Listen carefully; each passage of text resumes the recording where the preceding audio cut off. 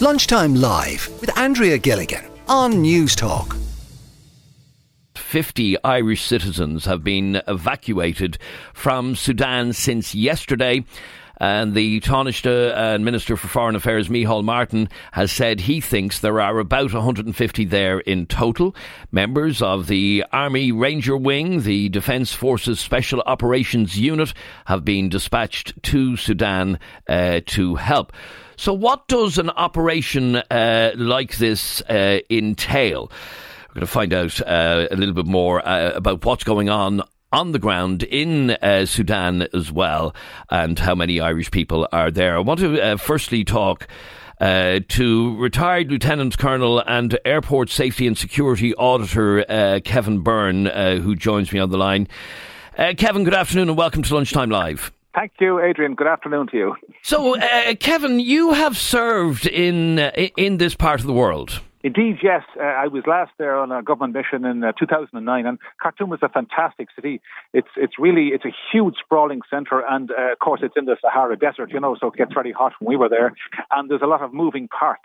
Now, it was under the dictatorship of al-Bashir, who has since left premises, as it were, and the forces that turfed them out, seem to have fractured along different lines at that stage, and that's a very great sadness for everybody who's there, because it's not good news for anybody, especially the population there, which wants to be as happy as they can be. Sun settled now. Okay, now the special operation members of the Army Ranger Wing, the Defence Forces Special Operations Unit, they've been dispatched. It's a limited number of them.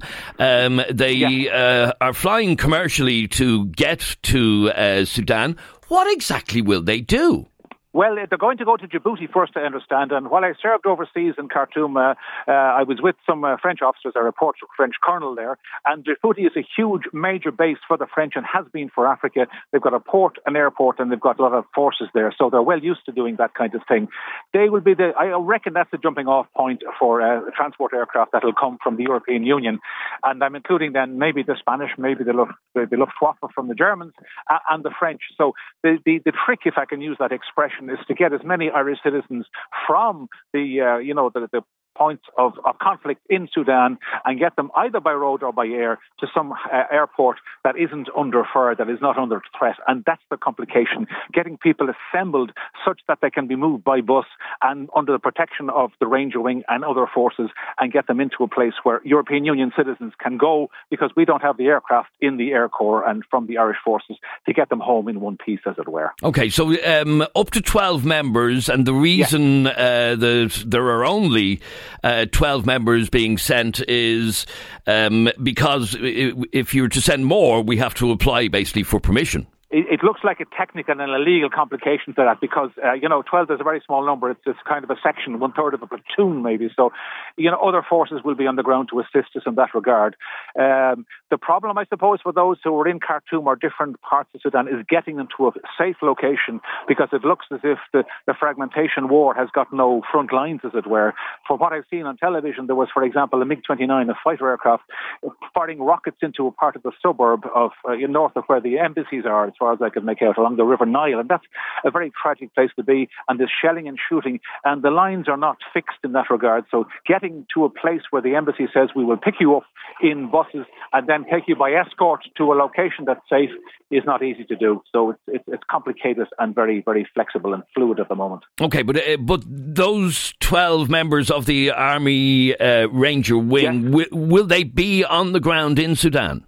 I think they will be. From what I understand, they'll move from Djibouti into a location which is not Khartoum Airport, a place I know well.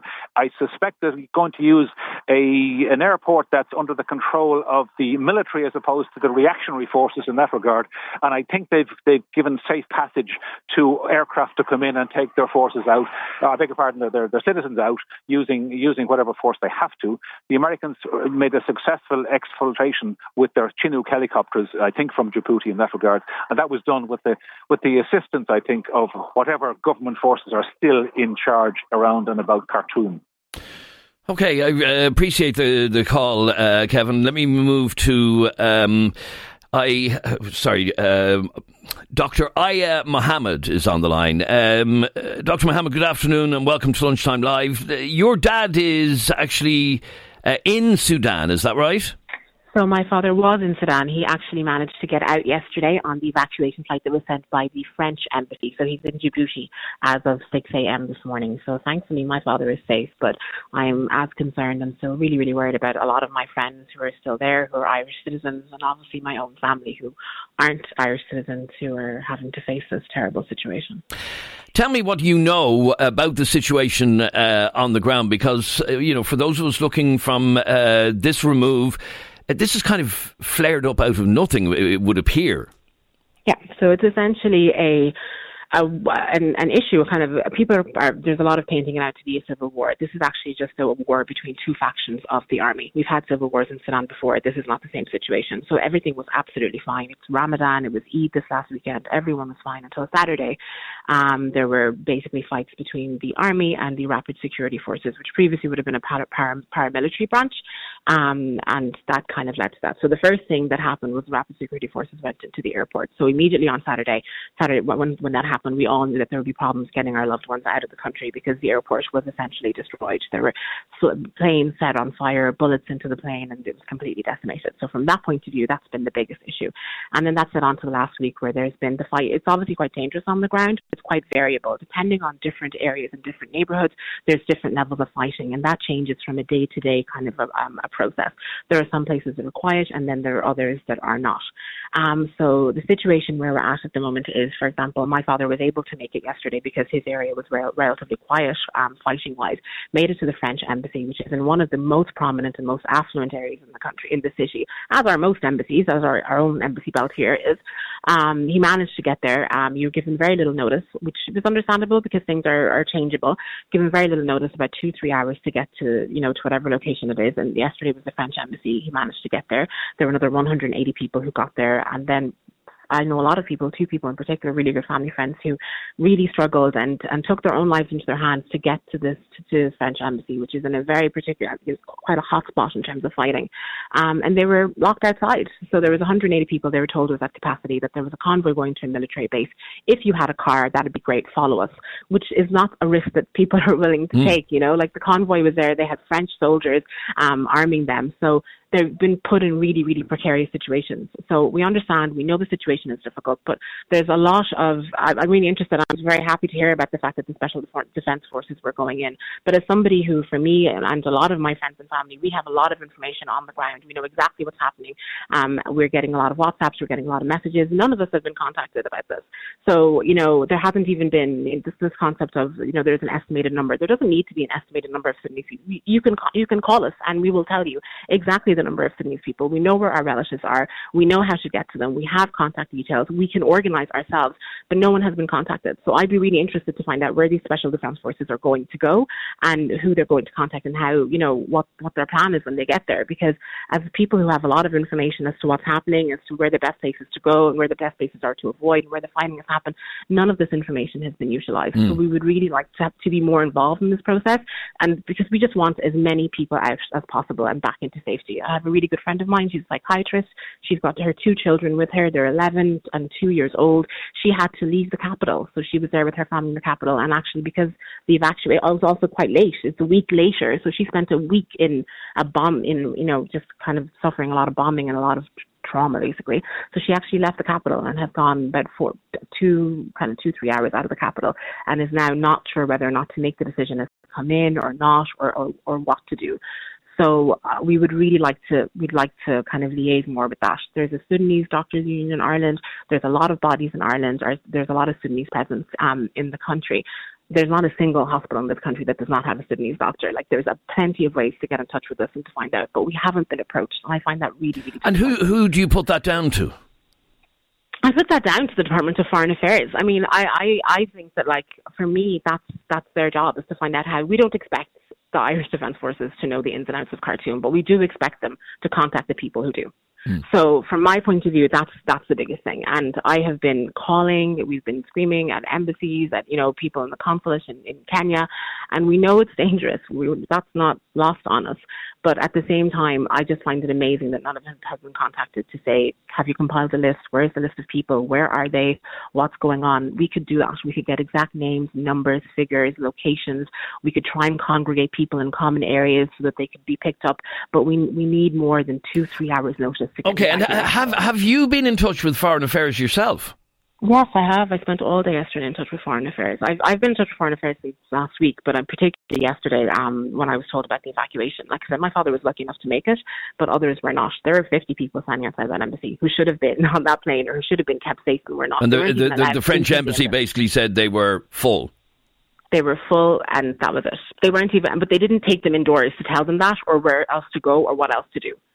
So, and with patchy internet connection, like this is not a 46A bus that you can just catch the next one. We need to know, we need a plan in place to get as many people out as possible. So they were just told, there's no more, sorry, goodbye. And they were just left outside. Now, well, hopefully with the Army Ranger Wing on their way, there will be at least some coordination from that point.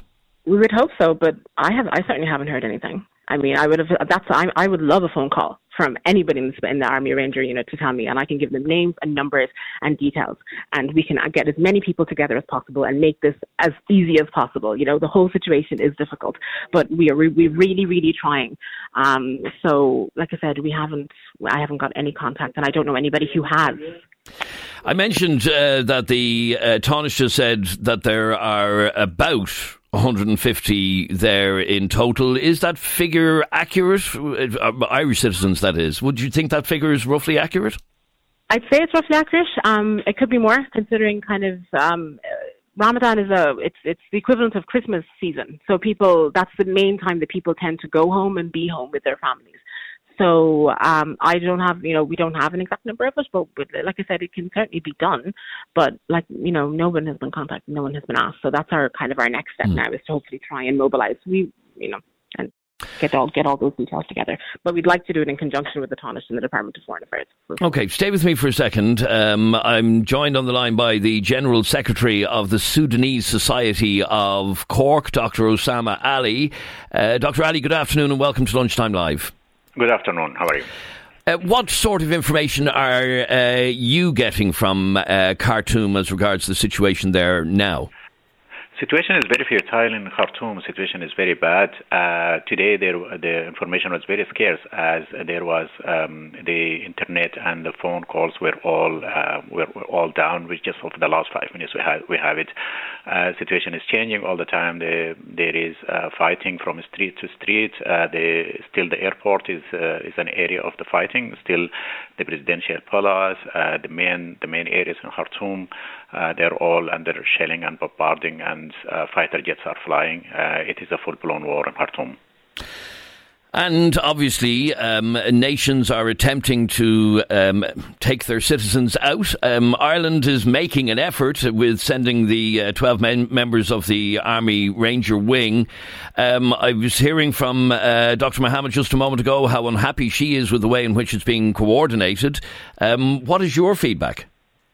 I think there is need to be more work on that, but on the same time, on the other fronts, there has to be some sort of call from the Irish government and from the European Union to be involved in the protection for the civilian, resolving the humanitarian crisis at the matter of priority through an urgent humanitarian cessation of hostilities, and that process has to be with a verification mechanism. So I would urge as well the Irish government, I will urge the European Union to be directly involved, to involve the United Nations agencies and the international humanitarian aid agencies working in Sudan, to urge plan to reduce the human suffering. The situation is very bad and is very futile in Sudan. It seems, as I said, looking at the coverage from this remove, it seems to be quite a nasty war, if we want to call it that, or a dispute between opposing sides of the military. Do you see it getting worse before it gets better? Well, I would say the only way out of peace is through a political settlement that should lead to finalizing the great effort, the framework that was started to establish democracy as the bottom line, taken into consideration the new realities. I would quote two statements from the two main players in this. The head of the military, General Al-Burhan, who said this war is futile, that he doesn't know when it's going to end and how it's going to end. As well, I will quote the statement from General Hemeti, who is the general of the Rapid Support Forces, who said that this war is the winner of this war is a loser. So I think there is an opportunity here, but unless we engage directly into, first of all, into try to get a verified ceasefire, and then to be mediators for this ceasefire and for the negotiation to resume. The negotiation was all about the DDR, the disarmament and demobilization and rehabilitation of the forces of the Rapid Support Forces. So there is no way out apart from the political settlement. That doesn't seem to be in any way imminent.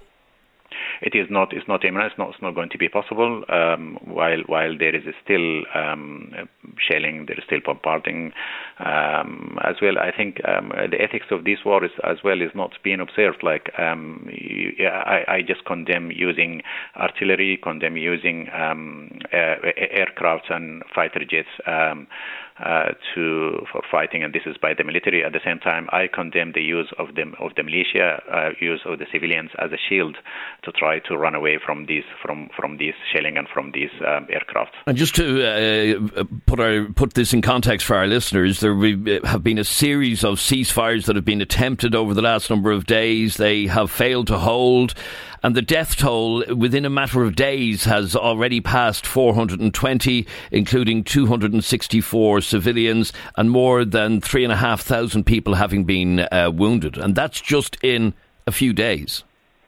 And this is just, I think it's just an estimate, and I think the numbers will be more than that. It's not about just the direct fatalities. Half of the hospitals are out of service. There is no electricity. There is no water. There isn't any means for the daily life. So I think the casualties are more, and it's not just directly by the military action, but as well by the collapse of the life in there in Khartoum. And Dr. Ali, just from a personal point of view, have you many family and friends in Khartoum or in Sudan generally that are in danger? I have my family there, my personal family. So my sister, she's still there. She's in a relatively safe spot because it's an outskirts of Khartoum. But I have my sister as well, and my brother. They managed to flee Khartoum to a nearby city in a very difficult situation. And my understanding is that the fighting seems to be primarily in Khartoum itself and not outside the city. The fighting mainly is in Khartoum. Now there are other areas that there is fighting in it, and my fear is for the west of Sudan, the Darfur region. That's because this militia, it's called the Rapid Support Forces, before they were used be called the Janjaweed militia. These fought in the conflict in Darfur region in the 2000s before the previous regime ruling by President Omar al-Bashir. They tried to make this militia into a regular paramilitary section. So even if the fighting stops in Khartoum, it's going to be the Darfur region is going to be back in war again. Okay, well, let us hope that it doesn't come to that, and I wish well for all of your family and friends in Sudan. Dr. Osama Ali, thank you very much indeed for joining us on Lunchtime Live. Lunchtime Live with Andrea Gilligan. Weekdays at midday on News Talk. We're talking about the fact that a team of Irish Special Forces soldiers and diplomats has been dispatched to Sudan to assist Irish people in leaving the country in response to the worsening violence there. Up to 12 members of the Army Ranger Wing, the Defence Forces Special Operations Unit, are accompanying a small number of officials from the Department of Foreign Affairs. They're going to form an emergency consular assistance team, similar to the team that aided in the evacuation of Kabul in 2021 after the fall of Afghanistan. And we're just discussing what exactly is going on in Sudan. But an interesting angle, Shelley joins me on the line. And Shelley, your husband and your son were in the Navy, or are in the Navy. What's it like if they get sent off on a mission like this? I think it's scary. It's scary for any family member knowing that their loved one is going off. I mean, we wouldn't be involved in any of their operational information. You just have to live and rely on the training they have. We do know that our Ranger Wing in Ireland is world-class trained. They may be small, but they're absolutely mighty. In fact, in Georgia and America, they took on the international sharpshooting and beat America on their own home soil. Oh, really? And we were I never knew that. All right. In the world. Oh, 2018, right. Yeah. You know, so we may be a tiny little country, but believe me, our Ranger Wing are elite, and there's something to be immensely proud of. I'm just interested in what you said there a moment ago, that if family were sent off on a mission like this, the family left behind aren't privy to any information on what they're doing and where they're going. No, I mean, as I say, operational information would not be forthcoming to the family. You do understand what your family member do. You do understand, the ramifications. But at the end of the day, they're trained in their job, and we as military families keep everything going here at home. So I had my son and my husband both served in Operation Pontus, which was the rescue of migrants in the Mediterranean. So both of them served on the Samuel Beckett. And like that, there would be an awful lot of information that I would find out on the news, online, before the men could actually come and let me know that they're okay. Again, which has to be very difficult being in that kind of information void. It is. Or is it something that you just get used to as a military family? And I don't want it to come across as blasé, because it really isn't. But again, these men and women are just trained to the elite. So when it comes to the naval service, it's horrific what they have to do in the Mediterranean. But every day our men and women are boarding trawlers in high seas in horrific weather, continuing their job, be it gun running, drug smuggling, or fishery protection in trawlers. And they literally, it is so dangerous every single day when they do their job. And they do it every day. So not blasé, but their training is what gets them home. Okay, so we just have to have faith in the fact that they are highly skilled individuals. But they are, and the facts speak for themselves. I would say to any family members out there now, be it they have family over as we speak, or whether they have family travelling to be part of the operation, I would say please don't worry. You know yourself that they're picked because they are the best of the best, and anybody over there, please have the knowledge to know that the people coming over are just sublimely trained. But in the flip side, there is an organisation called WPDF. It's the Wives and Partners of the Defence Forces. You can find us online, or if a military family want to contact you, you're more than happy to pass on my number. And we're an organisation that support military families. So if there's any information, if there's anything they need, by all means contact us, and we'll do our very level best to help them through. When the tragedy happened in the Lebanon, we stepped up and helped there. We step up for Operation Pontus and Sophia. Even though our own loved ones are there, we're in a position that, if you need any support, we are there for you. That's fantastic. It really is. And as we said, the people that are travelling to Khartoum or to Sudan as we speak are very highly trained, but it doesn't take away the fear that the situation on the ground in Sudan remains extremely volatile. So they could be putting themselves in harm's way. Absolutely. Every time our men put boots on floor, they're very aware that this could be a situation that they're facing. Again, trained to the nth degree. Every situation they are ready for. So yes, it is. But at the same time, and I stress this, when it comes to a military family, the home can't let the military personnel know that their fears and their panic, because they have a job to do. And it's one that they have to just switch off and do. So at home, we look after what we need to do here to let the men and women protect and serve for who they need to look after. So yeah, they are trained, they are world class, and I have utmost faith that everything will go fine. Absolutely, and hopefully their mission will be a success, and that all of the Irish citizens needing and wanting to leave Sudan will be able to get out very, very soon. Lunchtime Live with Andrea Gilligan. Weekdays at midday on News Talk.